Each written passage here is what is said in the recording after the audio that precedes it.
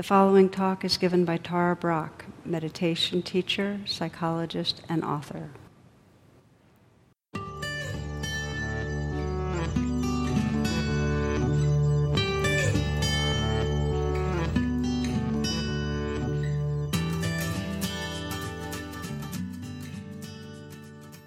I'd like to start this class with a poem from Mary Oliver called Mysteries, Yes. Truly, we live with mysteries too marvelous to be understood.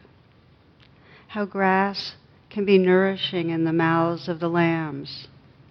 How rivers and stones are forever in allegiance with gravity while we ourselves dream of rising. How two hands touch and the bonds will never be broken. How people come from delight or the scars of damage to the comfort of a poem. Let me keep my distance always from those who think they have the answers. Let me keep company always with those who say, "Look," and laugh in astonishment and bow their heads.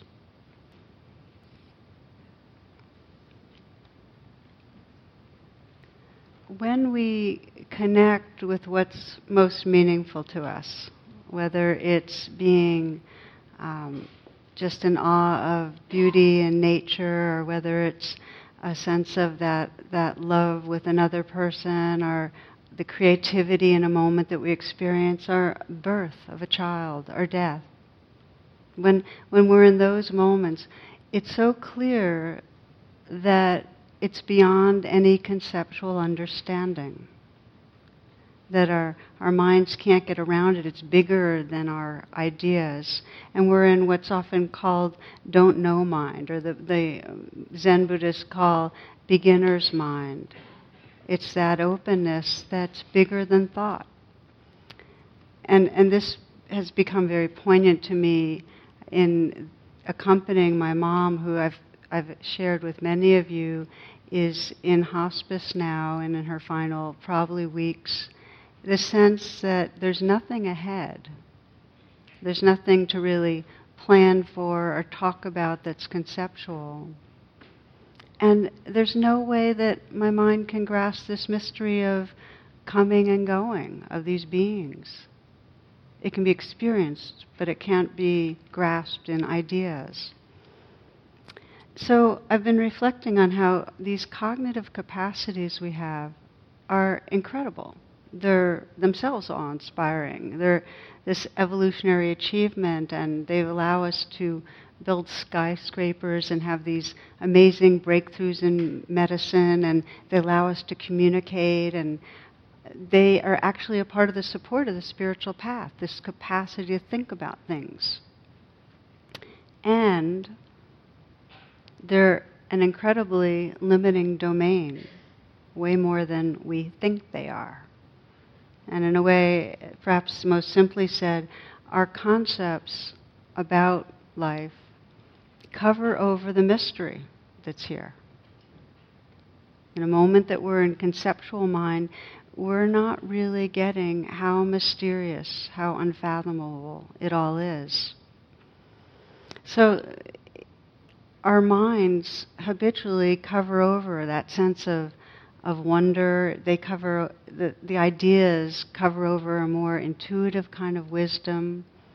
And when we're really lost in thought, we're really disconnected from our hearts. So I think that one of the ways that helps me to understand conceptual mind is that from an evolutionary sense, it's the most powerful tool that really makes us what we are as humans. It's essential for surviving and for thriving, for flourishing. And it's our most limiting default mechanism. And many of you have heard about the different research that's gone on that shows that in one way, when we're not involved with any activity, i.e. like when we're meditating at times, the mind is programmed, this is the default activity, to go into scanning through the future and the past just to see what might orient us because we're trying to grab onto, okay, I'm here, this is what I need to worry about, this is what I can plan about, this is what might give me pleasure. If we feel like, oh, well, I'm not a good meditator, my mind wanders a lot, that's the way we're designed. It really is. So I remember one little story of a mom sends a telegram, this is back in the telegram days, to her son, and the caption is, "Start worrying, details to follow." And it's like that. So what happens is that thinking can give us a false sense that we're taking control of matters. Notice what it's like when we get stressed. We automatically go into overdrive. I heard a story of two parents that were talking about both of their offspring were in the 20s, and one said, well, mine's taken up meditation, started an intensive practice of meditation. And the other parent said, well, I don't really understand what that is. What is meditation? And then the parent that was talking first said, I don't know either, but at least he's not sitting around doing nothing. Little did she know, you know. So it's part of our evolution to develop this thinking mind that can strategize and make us the most powerful and potentially destructive creatures on planet Earth. And it's also part of our evolution that we have the capacity for mindfulness, which means a fullness of attention that actually is meta to the thinking, that can recognize the thinking process and therefore not be trapped in the stories that we're telling ourselves. When we develop the capacity to have a mindful awareness, when we're not always habitually lost in thought, but we're resting in a mindful intelligence and awareness, what happens is we can choose what thoughts we follow. So there's choice. We can break old patterns of behavior. And most important, we get familiar with a quality of presence where it's like the universe's intelligence flows through us. The universe's love flows through us. We're not bound in something smaller. We're available. So you wouldn't be here or listening if you didn't intuit the possibility of resting in something larger than conceptual mind. I mean, for some, it may feel like a glimmer, a far-off glimmer, and for others, it's just a very growing part of your experience, that kind of quietness and lucidity and an enlarged sense of being, really. So, the class tonight is, I hope, something simple, which is really how do we continue in our evolving to shift from the addiction to thinking, where we're living inside a conceptual frame of reality, to resting in this larger presence, and then having thinking be a tool, a cherished, amazing tool, but not the process that defines our reality. Okay, so that's for this class. And maybe just to say that as part of evolution for the ego, thinking is the tool. It's also the most prized control strategy, so it's very difficult to let go of. And one of the stories that came to mind for me as I was reflecting on this theme of moving out of our addiction to thinking into something larger was from a book that Tom Wolfe wrote. It's called The Right Stuff. And he describes in it the pilots in the 1950s who were these really highly skilled guys that were attempting to go to heights, to distances past the kind of ordinary atmosphere of the Earth, that where ordinary aerodynamics, the laws of aerodynamics, no longer ruled. So they were going to these high altitudes, and what would happen is, as soon as they'd get out there, the plane, and I'm going to quote now, would skid into a flat spin like a cereal bowl on a wax formica counter and then start tumbling, not spinning and diving, but tumbling end over end. So that was a tough situation to be in for these pilots.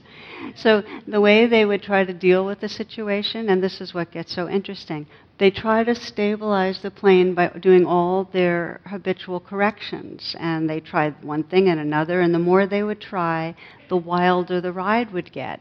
And as they were plunging helplessly to their deaths, they'd be screaming, "What do I do next?" That was the dying words. So this occurred several times until finally Chuck Yeager inadvertently struck upon a solution. When his plane began tumbling, he got knocked unconscious, so he couldn't fiddle with the controls. So what happens is his ship plummeted towards Earth, and 7 miles later, once it had entered the Earth's denser atmosphere, when the standard strategies could be implemented, he came to and was able to, steady the plane and land. So he discovered the only life-saving response that was possible. You take your hands off the controls. In fact, you have to take your hands off the controls. It's the only choice you have, even though it countered all training and even the most basic survival instincts. It's exactly the same with thinking. We continuously get into situations that we are, as soon as we're stressed, our minds are trying to figure things out. We're comparing and judging and planning and figuring, and there's only one way out when we hit the really tough stuff, and that's to take our hands off the controls. In other words, until we stop thinking, we're stuck in a very small reality.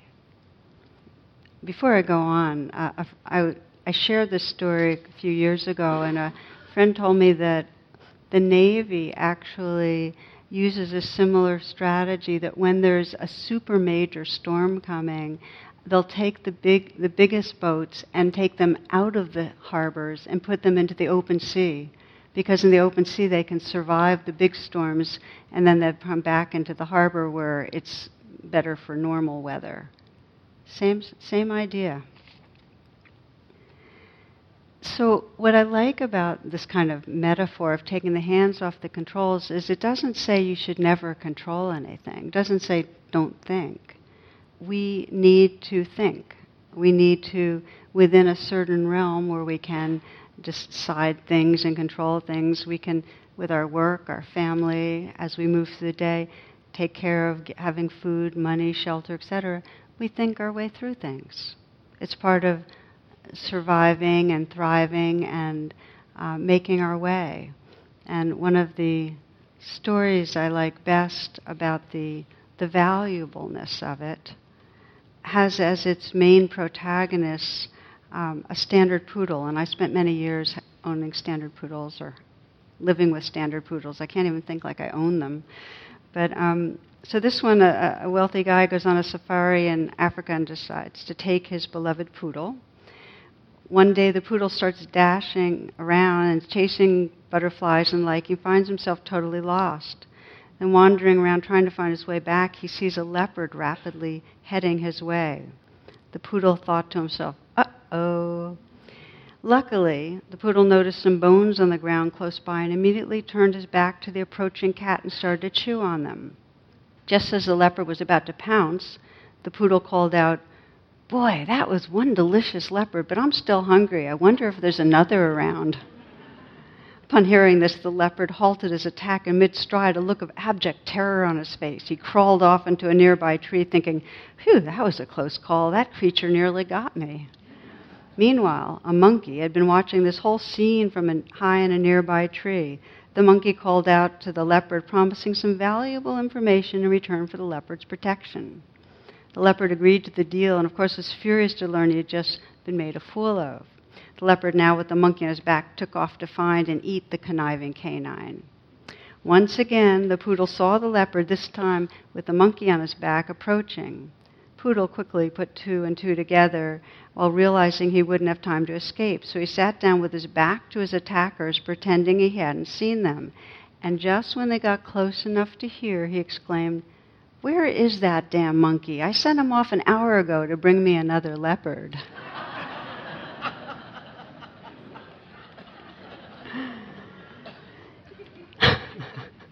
So it can pay to be clever, and it can pay to connive and plan and so on. So the point of my story, well, there's no point to that story beyond just I wanted to share it. But that within certain confines, thinking is appropriate, it's necessary, and it can be really valuable. And in an evolutionary way, we become developmentally arrested when we get addicted to thinking.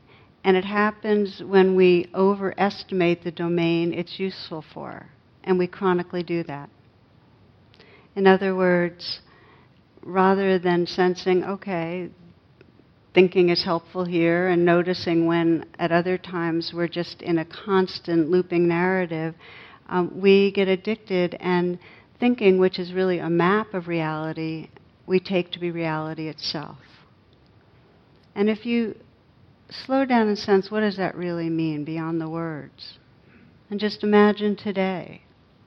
And just imagine where your mind was today, and where your attention was. You might get a sense of how many moments you had some story of the future, or what you were going to do, or what needed to happen in your mind, and that world, that became the world. There was no difference between that and reality. It wasn't recognized as sound bites and images in your mind in those moments.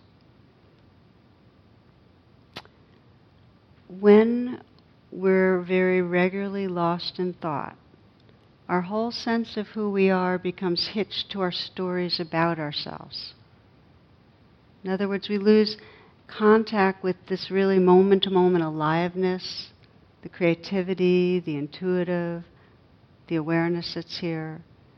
And we become the small self in our storyline. We identify with the narrative. And if we're stuck in that egoic state, we can't contact visceral loving. We can't be really creative. So this is called a trance. This is, in the Buddhist tradition, it's often that we're in a dream, that we're living inside thought forms, not reality. And the way out of a trance is to recognize it. In other words, the training that we're here, and the reason I'm calling this simple, is really to recognize, okay, thinking, what's this moment like? And then to begin to sense the difference between any thought we have and this vividness and mystery right here. So in that spirit, just take a moment just to close your eyes.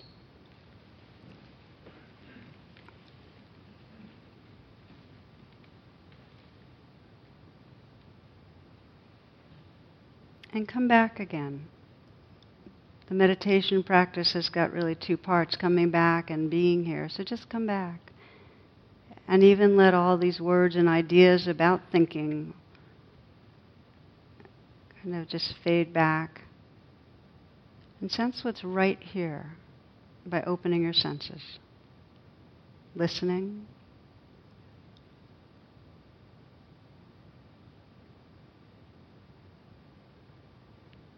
Feeling the sensations in your body.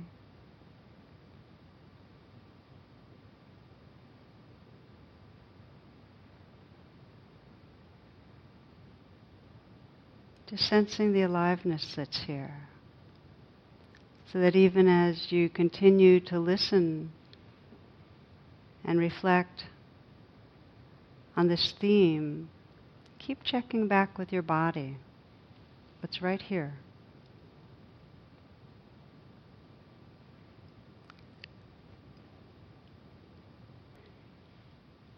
So the way out of trance is to recognize it And I'd like to just review 3 ways that a trance really is really a narrowing of reality. And that's the meaning of trance. It's where, rather than living in a whole awake presence, we're limiting, we're narrowing, and seeing a kind of distorted view. And the three ways that jump out that we can sometimes sense it is that we get caught in believing in an unreal self. In other words, we're believing in a story about ourselves, not what's really here. An unreal other and an unreal life. I'm just going to kind of give you 3 examples. For unreal self, you might sense how much time you spend ruminating about either getting another's approval or how another person's relating to you, or how many moments some way you're living inside a judgment about yourself or falling short. You have a story about the standard of how you should be versus how you are. And how many moments there's a sense of insufficiency. In those moments, we are disconnected from our living world. And I like the way Pema Chodron puts it. She says, being preoccupied with our self-image is like being deaf and blind. It's like standing in the middle of a vast field of wildflowers with a black hood over our heads. It's like coming upon a tree of singing birds while all wearing earplugs. It disconnects. So there's unreal self. We're not living in our aliveness. And then when we are lost in thought, living in concepts, others become unreal. You can consider how often you've had an experience of a bad other that comes from what you read in the newspaper or the media. No first-hand experience, but we lock into a sense of others being not okay. Or how often our sense is shaped by stereotypes, not seeing who's there, not seeing past the mask. And I was thinking for myself of some years back, well, first just to say, every time I have an idea of someone and then I get to know them and the real person breaks through my ideas, I love it. I mean, that's one of my favorite things ever. Like, just when I've locked into a notion of who someone is and it's completely disrupted. Okay, so it happened in a big way a bunch of years ago where I was supposed to meet with a CEO of a kind of medium-sized corporation. This is a corporation that wanted to bring in some mindfulness and other strategies for health into their programming. And this guy was a wealthy Caucasian man, and I had a kind of mindset of what he'd be like. And I also knew that his corporation had been a target of a class action suit because of their discriminatory hiring practices against women, and particularly African American women. So I was biased. I already had an idea, this is not my kind of person. So we met, and it was interesting because I'm a little bit, I felt like at first I sensed him trying to impress me, but then something in me kind of tenderized because he was trying to get comfortable. And then he told me about his mother having a triple bypass surgery, and his son had juvenile diabetes, and his wife was having a hard time because he didn't have enough time on the weekends to really be with the children, and he was crazy about his kids, and he was really angsting about it, how he'd always get these urgent calls last minute on his cell phone. And he looked at me at one point, he said, can mindfulness help me not feel like everything is a demand all the time? He was a human. And it's like, whatever, I'm sure our politics and so much were very, very different, but my idea was not the truth. So we go around with ideas of others that make them unreal. And then the last piece is our own life is in a way unreal. We have this idea about how our life should be, and we have an idea about how we need to be doing things a certain way. And we live inside the expectations of our culture and the expectations that our family hands down, so that we don't connect with the realness of our own longings and our own creativity so often. I'm not saying all of us all the time, but very often we create an unreal life that we're living inside. So this is an example. It's a story written by Bruce Holland Rogers that I find powerful. When he was very young, he waved his arms, gnashed the teeth of his massive jaws, and tromped around the house so that dishes trembled in the china cabinet. "Oh, for goodness sake," his mother said, "you are not a dinosaur, you're a human being." Since he was not a dinosaur, he thought for a time that he might be a pirate. "Seriously," his father said at some point, "what do you want to be? A fireman? Policeman? Soldier? Some kind of hero?" But in high school, they gave him tests and told him he was very good with numbers. Perhaps he would like to be a math teacher. That was respectable. Or a tax accountant. He could make a lot of money doing that. It seemed a good idea to make money, what with falling in love and thinking about raising a family. So he was a tax accountant, even though he sometimes regretted that it made him, small. And he felt even smaller when he was no longer a tax accountant, but a retired tax accountant. Still worse, a retired tax accountant who forgot things. He forgot to take the garbage to the curb, forgot to take his pill, forgot to turn his hearing aid back on. Every day it seemed he had forgotten more things, important things like which of his children lived in San Francisco and which of his children were married or divorced. Then one day, when he was out for a walk by the lake, he forgot what his mother had told him. He forgot that he was not a dinosaur. He stood blinking his dinosaur eyes in the bright sunlight, feeling the familiar warmth on his dinosaur skin, watching dragonflies flitting among the horsetails at the water's edge.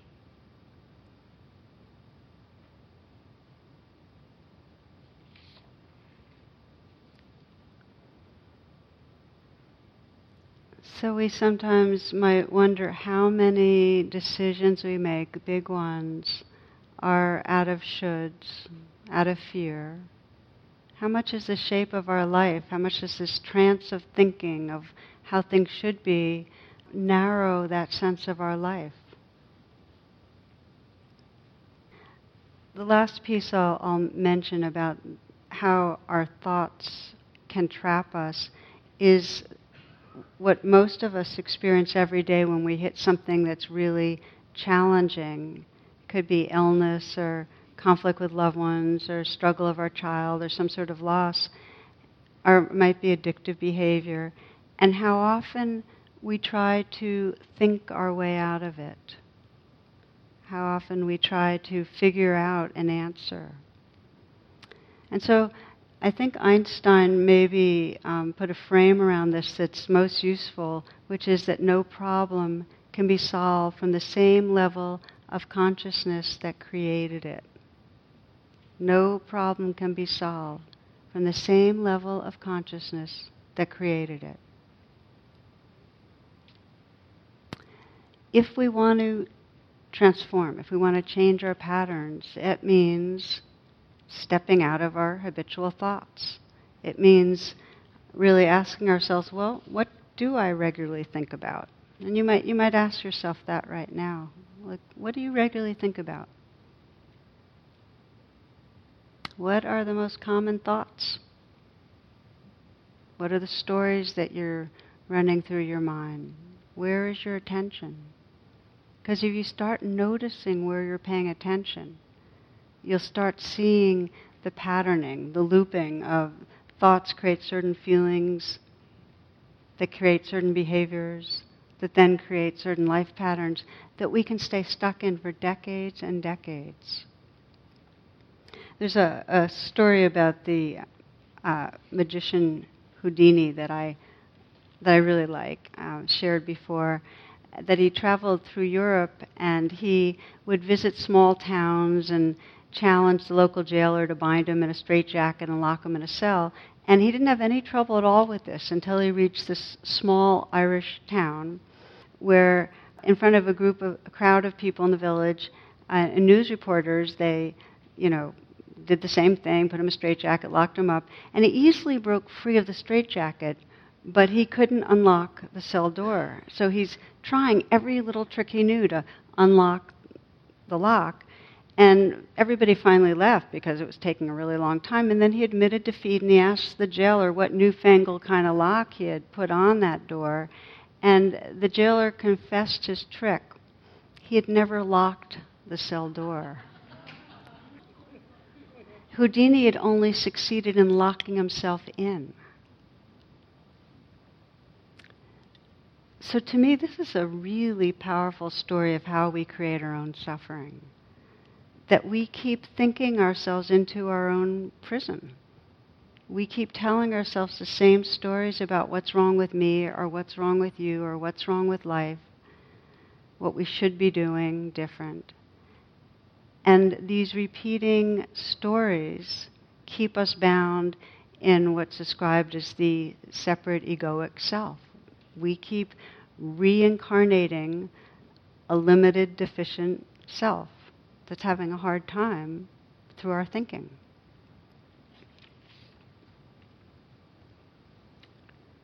So if we come back to evolution, we're meant to think. We're actually designed to get addicted to our thoughts in some way, to hold on real tight to our strategy. And being adaptive creatures, we're designed to see what the limits are. And then we have this capacity with mindfulness to recognize, oh, stuck inside this prison, stop doing this, just open the door, step out. Mindfulness. Get a little quieter. Notice what's happening. So the rest of this class is going to be really how we step out of the kind of entrapment of thinking. And I'd like to share with you a reading from D.H. Lawrence. This is from Lady Chatterley's Lover, that I think says it beautifully. We've little needs and deeper needs. We've fallen into the mistake of living from our little needs till we have almost lost our deeper needs in a sort of madness. Let us prepare now for the death of our present little life and the reemergence in a bigger life in touch with the moving cosmos. It is a question practically of relationship. We must get back into relation, vivid and nourishing relation to the cosmos and the universe. The way is through daily ritual. We must once more practice the ritual of dawn and noon and sunset, the ritual of kindling fire and pouring water, the ritual of the first breath and the last. To these rituals we must return, or we must evolve them to suit our needs. For the truth is, we are perishing for lack of fulfillment of our greater needs. We are cut off from the great sources of our inward nourishment and renewal, sources which flow eternally in the universe. Vitally, the human race is dying. It is like a great uprooted tree with its roots in the air. We must plant ourselves again in the universe. Vitally, the human race is dying. It is like a great uprooted tree with its roots in the air. We must plant ourselves again in the universe.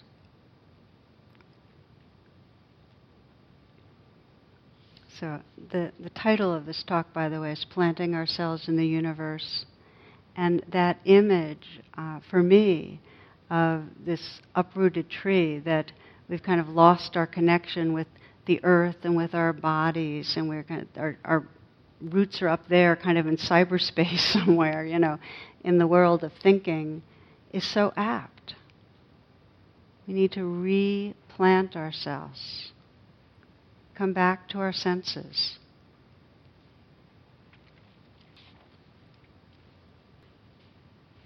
So this movement from thoughts to a larger reality, and just to know that evolution doesn't dispense with lower functions. As we keep evolving from more primitive functions, we still have access to them, but we have access to something greater.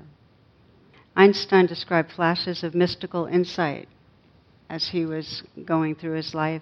And then he said he would have that flash and there would be some revelation, and then he'd spend the next decade articulating it, using that brilliant mind of his to put words and concepts around it so he could deliver it. So we get this, all the most breakthrough theories of physics, they came from mystical insights and a brilliant mind that could think. It's not dispensing with thought. So the two aspects to our training that really help evolve us so that we can rest in something larger than conceptual mind, the first piece is coming back. Coming back meaning that we notice thinking, lost in thought, and reconnect with the present moment. And so we begin that, and as many of you that have been sitting, doing these guided meditations, find is helpful, is we have some anchor, some home base that's sensory. It could be the breath, it could be sounds, it could be using our whole body sensation, so that we know when we've left. We need to kind of get the knack of realizing, I'm off again. And then we have a place to settle again. So we notice leaving, but how we return. I'm getting into the practicalities of meditation. How we return. How we notice we've been off in thought and come back to planting ourselves in the universe. The attitude is what really makes the difference.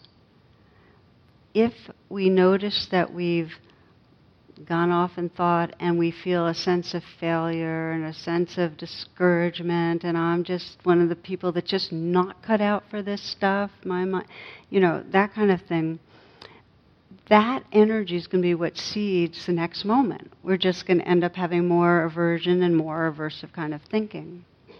If instead, the best metaphor is probably training a dog, there's a sense of firm, yes, I'm going to come back, but friendly, kind. It's like there's a saying that the mind has no shame, it goes everywhere and anywhere.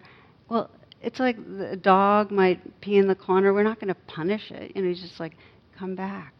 This is how we do it. The mind has no shame. It really doesn't. It does everything. Come back, come back, come back. So even if you leave 1,000 times, you're actually building new neural pathways by recognizing and saying, come back.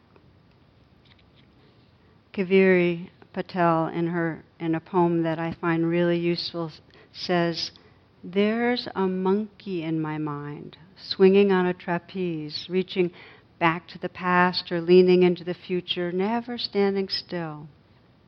Sometimes I want to kill that monkey, shoot it square between the eyes so I won't have to think anymore or feel the pain or worry. But today, I thanked her. Today, I thanked her. And she jumped down straight into my lap, trapeze still swinging, as we sat still."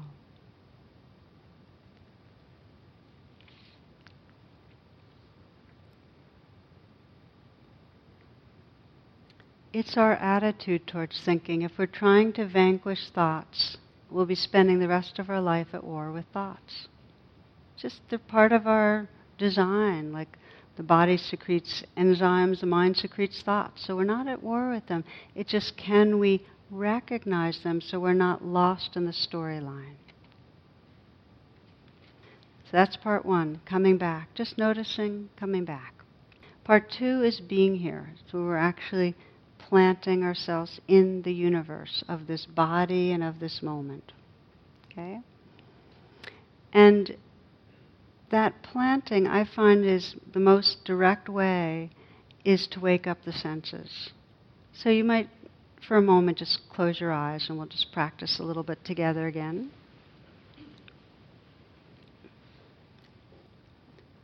Sometimes when I'm lost in thought, when I'm living in a trance and I have enough remembrance to say, okay, let's plant myself back in the universe, the first part of planting is just to listen to the sounds that are actually right here. So you might just open up the attention to listen to sound.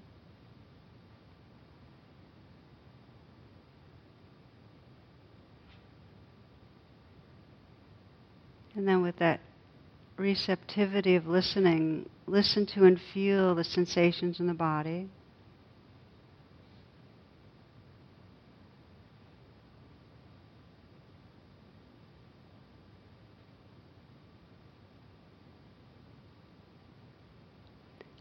I invite you, with your eyes closed, just to lift your hand and just let it be suspended in front of you.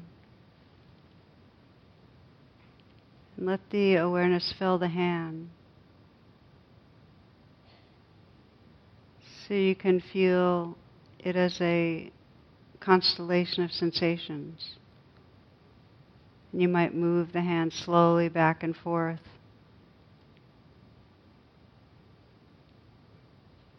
And just allow yourself to feel the aliveness that's there.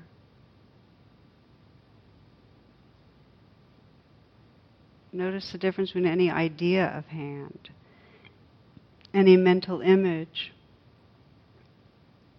And you can, again, let it just be still. Any image or idea and the actual sensations that are suspended, playing, unfolding, vibrating in space. And with your eyes closed still, sense if, is there a center to what we might call hand?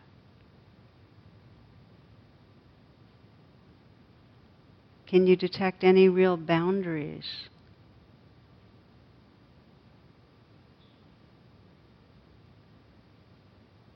Is anything really holding still in what we call hand? You might gently allow the hand to lower, feeling both hands as sensations, the feet, the arms, the legs.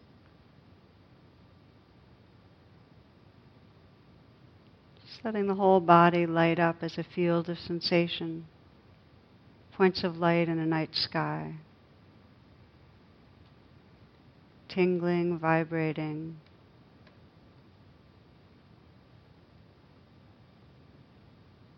Is there any center to your body, to what you call yourself?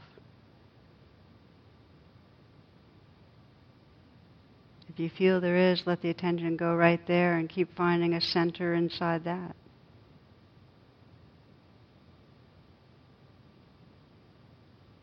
Is there?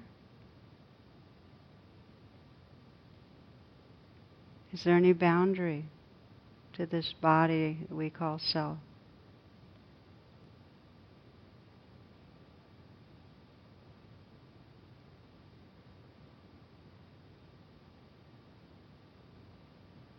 Just sensing this living presence, this aliveness, wakefulness, space, that when we move from thoughts to our senses, what a mystery it is. Rumi says it this way. He says, be empty of worrying. Think of who created thought. Why do you stay in prison when the door is so wide open? Move outside the tangle of fear thinking. Live in silence. Flow down and down in always widening rings of being.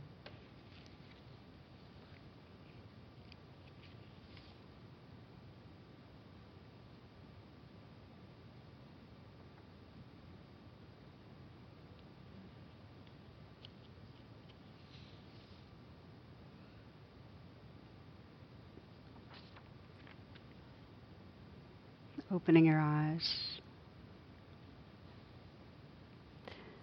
So what happens to us is that we can start quieting and touching into this aliveness and sense its mysterious, its vivid, its presence, and then know that we get dragged all over the place. So it takes a real dedication to keep practicing both in formal meditation and informally, whether we're walking or showering or washing the dishes or whatever, to keep our senses awake.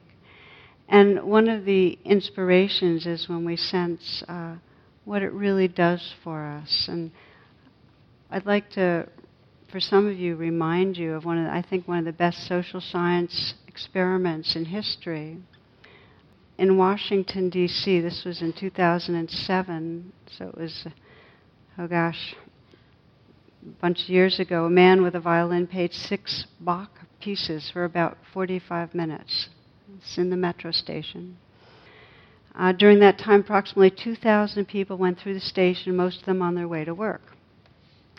After 3 minutes, a middle-aged man noticed there was a musician playing. He slowed down, but then he had hurried on to meet his schedule. 4 minutes later, the violinist received his first dollar. Woman threw it in the hat and went on without stopping. 6 minutes later, a young man leaned against the wall to listen to him, then looked at his watch and started walking again. After 10 minutes, a 3-year-old boy stopped, but his mother tugged him along hurriedly. The kid stopped to look at the violinist again, but the mother pushed hard and the child continued to walk, turning his head all the time. This action was repeated by several other children. Every parent, without exception, forced their children to move on quickly. At the 45-minute point, the musician played continuously. Only 6 people stopped and listened for a short while. About 20 gave money but continued to walk at their normal pace. The man collected a total of $32. 1 hour. He finished playing and silence took over. No one noticed. No one applauded, nor was there any recognition. No one knew, but the violinist was Joshua Bell, one of the greatest musicians in the world. He played one of the most intricate pieces ever written with a violin worth $3.5 million. 2 days before, Joshua Bell sold at a theater in Boston where the seats averaged $100.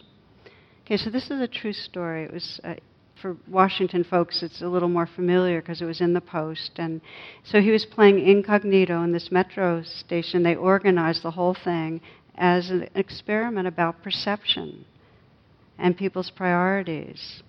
They're kind of asking, in a commonplace environment at an inappropriate time, do we perceive beauty?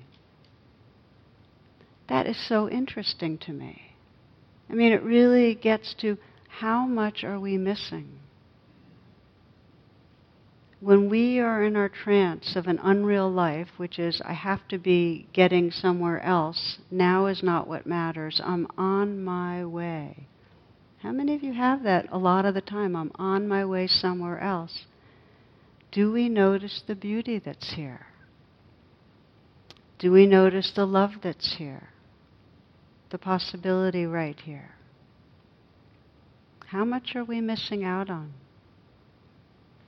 It's a really important question because for most of us there's a deep yearning to live more fully and also a fear and a disappointment that our lives aren't what we're wanting. There's something more. We intuit there's more. So my hope is tonight and in this class, more simple than sometimes other talks, just this sense that there is a training to move from thoughts into our senses. Ajahn Buddhadasa gave a very wonderful teaching. He said, don't do anything that takes you away from your body.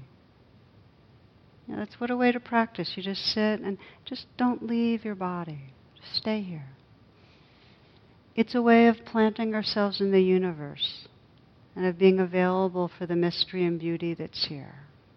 So we'll close in the way we've been kind of touching in through the talk, just to close your eyes again for a few moments.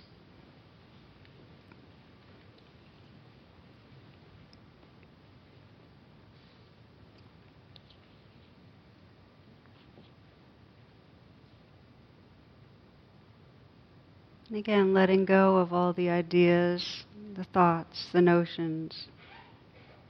And just sense what happens when you, on purpose, reopen your senses.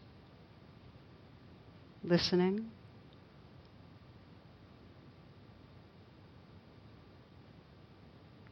Feeling the aliveness in your body.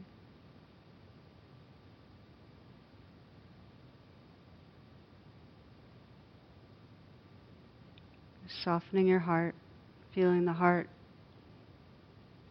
space that's here, always here.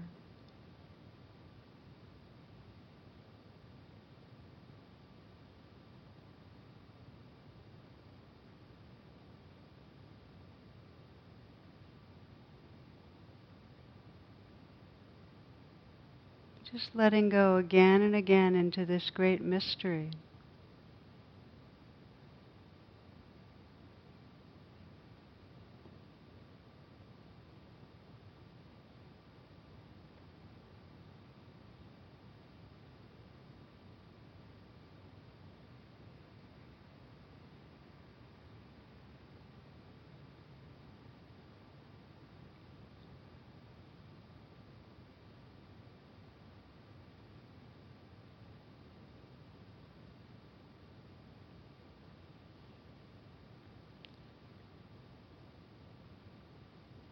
Close with a short verse from the poet Dana Faulds. It only takes a reminder to breathe, a moment to be still, and just like that, something in me settles, softens, makes space for imperfection. The harsh voice of judgment drops to a whisper. We can remember again that life isn't a relay race, that we'll all cross the finish line, that waking up to life is what we were born for. As many times as we forget and find ourselves charging forward without even knowing where we're going, that many times we can make the choice to pause, to breathe, and be, and walk slowly into the mystery.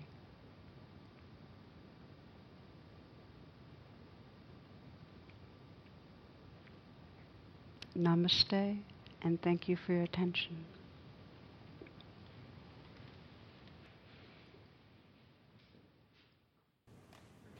The teaching you have received has been freely offered. If you'd like to make a donation, learn more about my schedule or programs offered by the Insight Meditation Community of Washington, please visit tarabrach.com and or imcw.org.